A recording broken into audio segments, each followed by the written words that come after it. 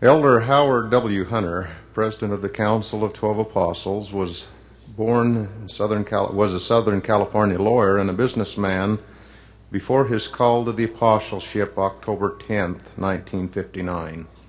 He was born in Boise, Idaho on November 14, 1907, the son of John William and Nellie Marie Rasmussen Hunter. He moved to California in 1928.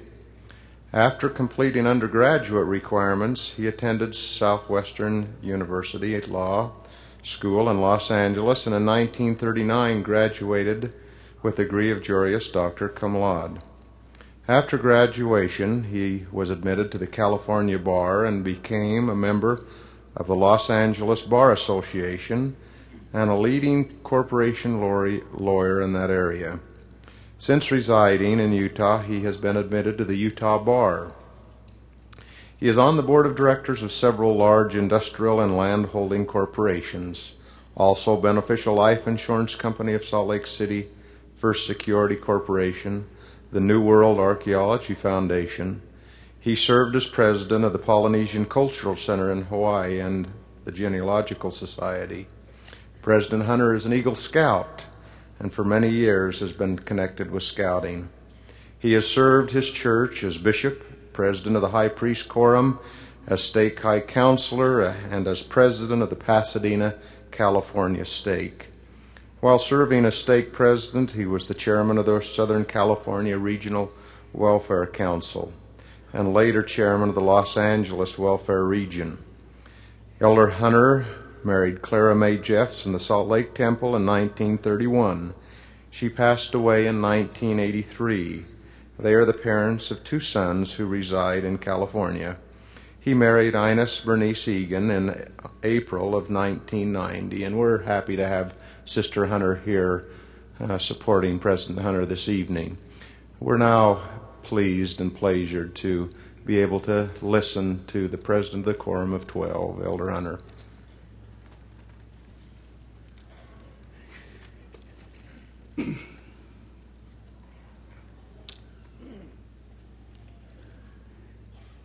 It's a delight for me to be with you on this campus tonight. It makes me feel young to see you and be with you. And I commend you for choosing to be in attendance at this fireside. I suppose the title of fireside is a bit of a misnomer, inasmuch as we're not allowed to start any open fires. But you do kindle great warmth in my heart, and I surely pray that the Spirit of the Lord will kindle a flame in yours. We've just enjoyed another season of rejoicing and commemorating the birth of the Savior. And for most of us, the opportunity of renewing family ties. Almost all agree that December is a happy month when we sing of peace on earth and goodwill toward men. But too many people leave this festive season and move into January with feelings of depression or discouragement. To some, January is a foreboding, the beginning of the winter doldrums, or heaven permit something worse, the beginning of winter semester. Too many of us slip into a mindset of grim resignation. We somberly look beyond January and probably beyond February and March to the warmer days of spring. In fact, we think if we look far enough, we can almost see the end of the school year. I think January ought to be a happy month of the year. Of all people on the face of the earth, Latter-day Saints, with the perspective given them by the gospel, ought to be happy and optimistic. I hope that your very presence here today is indicative of your optimistic outlook. About the start of a new year and a new semester, you have every reason to be happy, and I encourage you to feel that way tonight. January always brings a renewed hope for personal and family progress in the coming year. It is the time of the year when people tend to set goals and make commitments, resolutions, if you will, New Year's resolutions. I am assuming that most of you made one or more resolutions last Wednesday as the new year began. I am also assuming, because that was all of 4 days ago, that you may have already bent a few of those resolutions, if not totally broken them. So perhaps our discussion of such a topic tonight is still timely. Sort of a Sunday night resolution to be a bit more resolved about the original ones made last Wednesday. But that's all right. This is a gospel of repentance, and we need to be repenting and resolving. Indeed, the process of repenting, making commitments, and setting goals should be a continuous one, so there is nothing wrong with using this traditional time of the year to evaluate the past and plan the future. It is much like our personal prayers, in which, while communicating with our Father in heaven, we ponder our thoughts, words, and deeds of the day and seek help in our personal progress for the morrow. The practice of renewing the past and setting new directions for the future is a very healthy one spiritually. Spiritually encouraging one in which we can beneficially alter our lives. I commend the practice to you, especially if it is thoughtfully pursued and the resolutions made are made in righteousness, bringing behaviors and attitudes that truly bless our lives and the lives of others. Shakespeare once wrote that one should so live that eyes that borrow their behavior from the great grow great by your example and put on the dauntless spirit of resolution. Sometimes our resolutions are a part of the process of repentance from past sins, actual transgressions for which we need forgiveness. Sometimes our goals focus on less serious matters, such as errors of judgment or flaws in our personality, which may not be sins as such, but which we nevertheless desire to change. Yes, life offers a multitude of lessons and plenty of things to improve. It is wonderful to believe in the gospel of Jesus Christ, which encourages such lofty views and gives us every avenue to achieve them.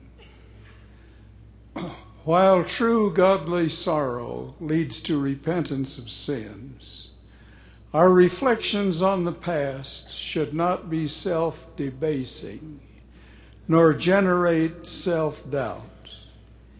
Indeed, one of the signs of mature Latter-day Saint life is the ability to see a limitation in ourselves without letting it cast a shadow over all the many other good things we do and say. We read of and sometimes know individuals who are so self-critical that their attitude leads to extremes, even destructive behavior. It is almost as if they are compelled to belittle themselves. I suppose it is inevitable that we will compare ourselves to others, but that is an unfortunate mortal tendency in us and seldom leads to anything very constructive. Usually we just get depressed, thinking everyone else is doing so well while we are not, or has this or that quality we don't have. Why are we so hard on ourselves, knowing full well that everyone has problems and limitations as well as strengths and talents? We would never let others be so hard on themselves, but we are certainly inclined to be hard on ourselves. Let me use an example close at hand. I think of two young men who are both fine BYU basketball players. More importantly, they're both fine young men, but they are not alike in physical makeup or personal interests or academic majors or 101 other differences that one person has from another. But we applaud that and understand it. Wouldn't it be foolish, even destructive, if these two men spent a lot of time wishing they were the other person? It would not help our basketball fortunes to have a nearly 7-foot man bringing the ball down the court, nor one slightly over 6 foot playing the post position. Obviously, both of these young men has a task of his own, best suited to himself and individual talents to develop. If that is so obvious on the basketball court, why can't it be a little more obvious in life? Why do we allow ourselves to waste such energy and emotion comparing ourselves to others when our real task is to develop what we are and what we have, to be all that we can be? This is especially true in matters of the Spirit and salvation. We need to put our quest for perfection into context, including the kind of time which may be involved in such an effort. Elder Joseph Fielding Smith offered this counsel to us. Salvation does not come all at once. We are commanded to be perfect, even as our Father in heaven is perfect.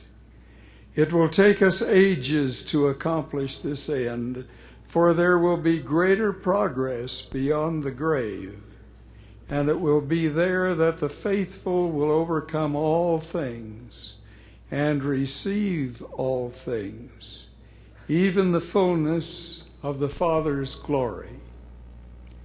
I believe the Lord meant just what he said, that we should be perfect even as our Father in heaven is perfect. That will not come at once, but line upon line, and precept upon precept, example upon example, and even then not as long as we live in this mortal life, for we will have to go even beyond the grave before we reach that perfection and shall be like God. It has always struck me as being sad that those among us who would not think of reprimanding our neighbor, much less a total stranger, for mistakes that have been made or weaknesses that might be evident, will nevertheless be cruel and unforgiving to themselves. When the Scriptures say to judge righteously, that means with fairness and compassion and charity. That's how we must judge ourselves. We need to be patient and forgiving of ourselves, just as we must be patient and forgiving of others. Of course, continual repentance followed by continual transgression isn't pleasing to the Lord. So we do have to be serious and responsible about our commitments. But God is usually more willing to forgive us than we are willing to forgive ourselves. It may not surprise you to know that God loves us more than we love ourselves. We are His creation, spirit children of a celestial birth, and we stand in the image of Him whom we rightly call our Father. We ought never to be destructive in our criticism of others, but perhaps our greatest caution needs to be regarding the tendency to be destructive in the criticism we apply to ourselves. As I understand it, in this mortal life, the direction we are moving is more important than a particular degree of perfection. We all experience cycles of progression and times when we fight against these inevitable challenges or regression.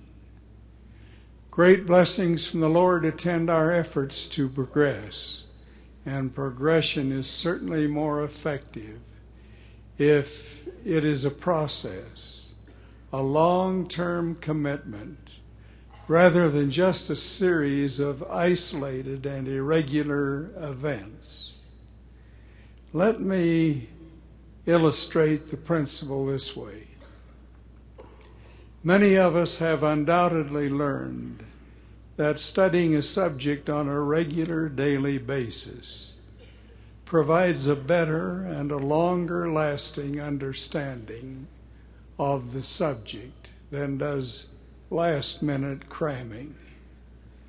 The first approach gives the mind time to process and ponder the information, allowing it to weigh the information in relation to other ideas and concepts.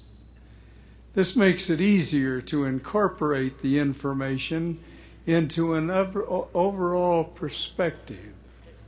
Cramming, on the other hand, may fill the mind with facts and figures, but the information usually doesn't stay around very long. Using the oft-quoted example, it is probably safe to say that most of you would prefer to undergo surgery at the hand of a physician who had not crammed for his exams, but one who had consistently and carefully continued his studies and practice with a solid determination to keep learning, keep growing, keep progressing. Such an approach is good medicine for us as well. What I hope to encourage tonight is a long-term commitment to righteousness, a long-term view of our task. I hope to enlarge your vision of yourself and your potential. Goal setting is often considered synonymous with resolutions, especially New Year's resolutions. But in a recent article, James J. Mapes noted that the setting of goals is not nearly so important as setting a vision for individuals and organizations. Wisely selected goals are immediate mileposts that mark our course. Vision, on the other hand, is far more reaching and exceeds the goals of importance and in importance. He noted this: a vision is like a lighthouse, which illuminates rather than limits, gives direction rather than destination. Almost all successful individuals and organizations have one thing in common: the power and depth of their vision. A positive, meaningful vision of the future, supported by compelling goals, provides purposes and direction in the present. Spiritual survival for each son and daughter of God, not to mention the success of our New Year's resolutions, is likewise predicated on a sound vision of eternal possibilities and promises. An oft-quoted verse from Proverbs note that where there is no vision, the people perish. But he that keepeth the law, happy is he. Surely Solomon was inspired to associate happiness with vision. In addition to vision, there must be genuine effort, wholehearted effort, if change is to come. Consider this aspect of resolve, of genuine resolution. There's a phrase common in the Book of Mormon which describes what our efforts should entail. The phrase "full purpose of heart" is used by Nephi in his final counsel to our generation. He promises that if we will follow the Son of God with full purpose of heart, then the promised blessings will flow to us. Nephi clarifies the phrase by adding, acting no hypocrisy and no deception before God, but with real intent, repenting of your sins, witnessing unto the Father that we are willing to take upon you the name of Christ. The full purpose of heart, Nephi describes, is much more fixed and determined than the usual New Year's resolutions with many people. As a youth, Nephi had so committed his life that when his father described that difficult and dangerous errand of returning to Jerusalem for the brass plates, he could reply to his father, "I will go and do the things which the Lord hath commanded. For I know that the Lord giveth no commandments unto the children of men, save he shall prepare a way for them, that they may accomplish the thing which he commanded them." We love to quote that scripture, not only for the marvelous mental ascent that it portrays, but because this young man immediately thereafter demonstrated that his actions were one with his resolve. His younger brother Jacob used the same words, full purpose of heart, in his great invitation for all to repent and return. And likewise King Limhi counseled his people, "If ye will turn to the Lord with full purpose of heart," and then added a dimension of commitment that will be of interest to students. He continued, and serve him with all diligence of mind, that they will not be freed from their bondage. Oh, that we could learn the important truth that it's impossible to have full purpose of heart without serving with all diligence of mind. I would hasten to add a word of caution that the type of strong long-term resolution for both heart and mind does not necessarily come all at once.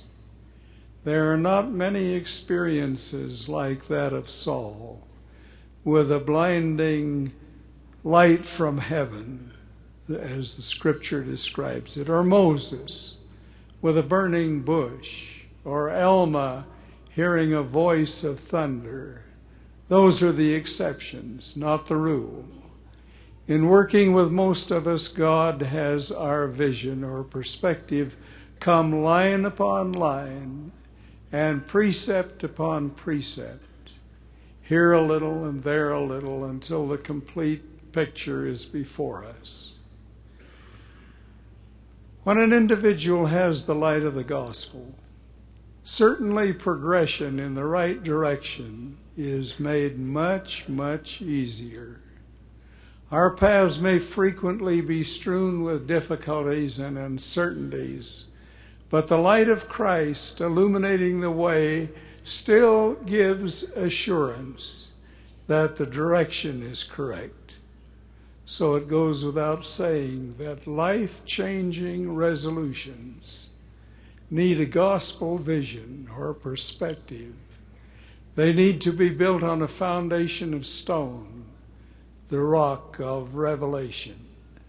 Resolutions without this underpinning are likely to be short-sighted and short-lived, so we should ponder gospel principles carefully as we plot our course through this year and throughout our lives. The example of others who have gone ahead of us and faced our same problems can be invaluable.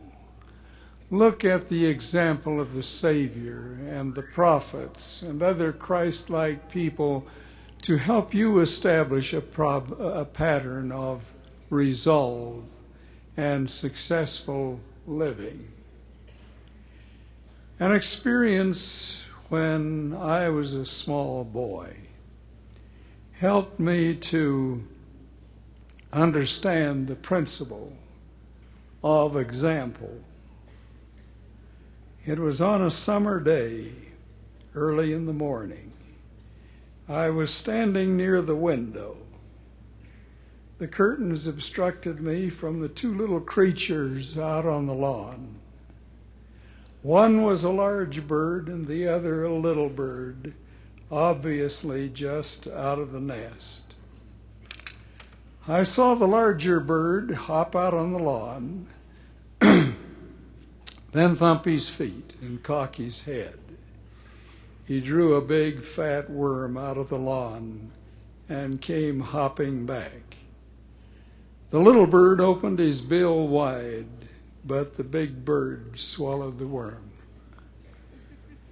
Then I saw the big bird fly up into the tree. He pecked at the bark for a little while and came back with a big bug in his mouth. The little bird opened his beak wide, but the big bird swallowed the bug. There was squawking in protest. The big bird flew away, and I didn't see it again. But I watched the little bird. After a while, the bird hopped out on the lawn, thumped its feet, cocked its head, and pulled a big worm out of the lawn. It is crucial to the survivor of all who are little birds to learn practices and principles that will allow them to make their way in life and indeed fill the measure of their creation. My young friends, it is appropriate at this time of the year that we reflect on the past and our future, on the direction of our lives. It is worthy to make resolutions regarding our behavior, goals, and pursuits. Such resolutions become mileposts to guide our lives now and later. They will lead us past the kind of transitory fads that evaporate like the morning dew in the heat of the sun. In conclusion, let us be reminded of the prophet leader Joshua as one who became a sterling model of resolution. You will remember his fidelity to Moses. He later succeeded Moses in leading Israel for many years. There is an instructive verse in the early part of the book of Joshua where the Lord instructs this prophet in a way that can be helpful to us as we learn the principles and processes of resolutions. The Lord said to Joseph, "Only be thou strong and very courageous, that thou mayest observe to do according to all the law which Moses my servant commanded thee. Turn not from it to the right hand or to the left, that thou mayest prosper whithersoever thou goest." This book of the law, of which you are familiar, shall not depart out of thy mouth, but thou shalt meditate therein day and night, that thou mayest observe to do according to all that is written therein. For then shalt thou make thy way prosperous, and then shalt thou have good success. Joshua's long life of 110 years reflected that commitment. He did not wander to the right or to the left. In all things that are important, Joshua prospered. Near the end of his life, he gave this marvelous challenge to his people that we learned as children in primary. Now, therefore, fear the Lord and serve him in sincerity and in truth, and put away the gods which your fathers served on the other side of the flood and in Egypt, and serve ye the Lord. And if it seems evil unto you to serve the Lord, choose you this day whom ye shall serve, whether the gods which your fathers served that are on the other side of the flood, or the gods of the Amorites in whose land ye dwell. But as for me and my house, we will serve the Lord." Where do you find the strength and wisdom to live with such conviction and resolution? You will find it as you search the Scriptures, as you communicate with the Lord through prayer, as you conform your lives to the requirements of the gospel, including the sacred covenants you have entered into, as you listen to wise counsel of loving parents, priesthood leaders, and faithful teachers and instructors, as you continue your studies with all diligence of mind, and as you give ear to that still small voice of the Comforter, which speaks to the human heart. May God bless you this coming year and always. To have the spirit of firm resolution to live righteously, to know that God loves you, and that repentance is always available to us if we are truly trying to improve. I thank the Lord for such a gospel of hope and progress, and I thank Him for you. In the name of Jesus Christ, amen.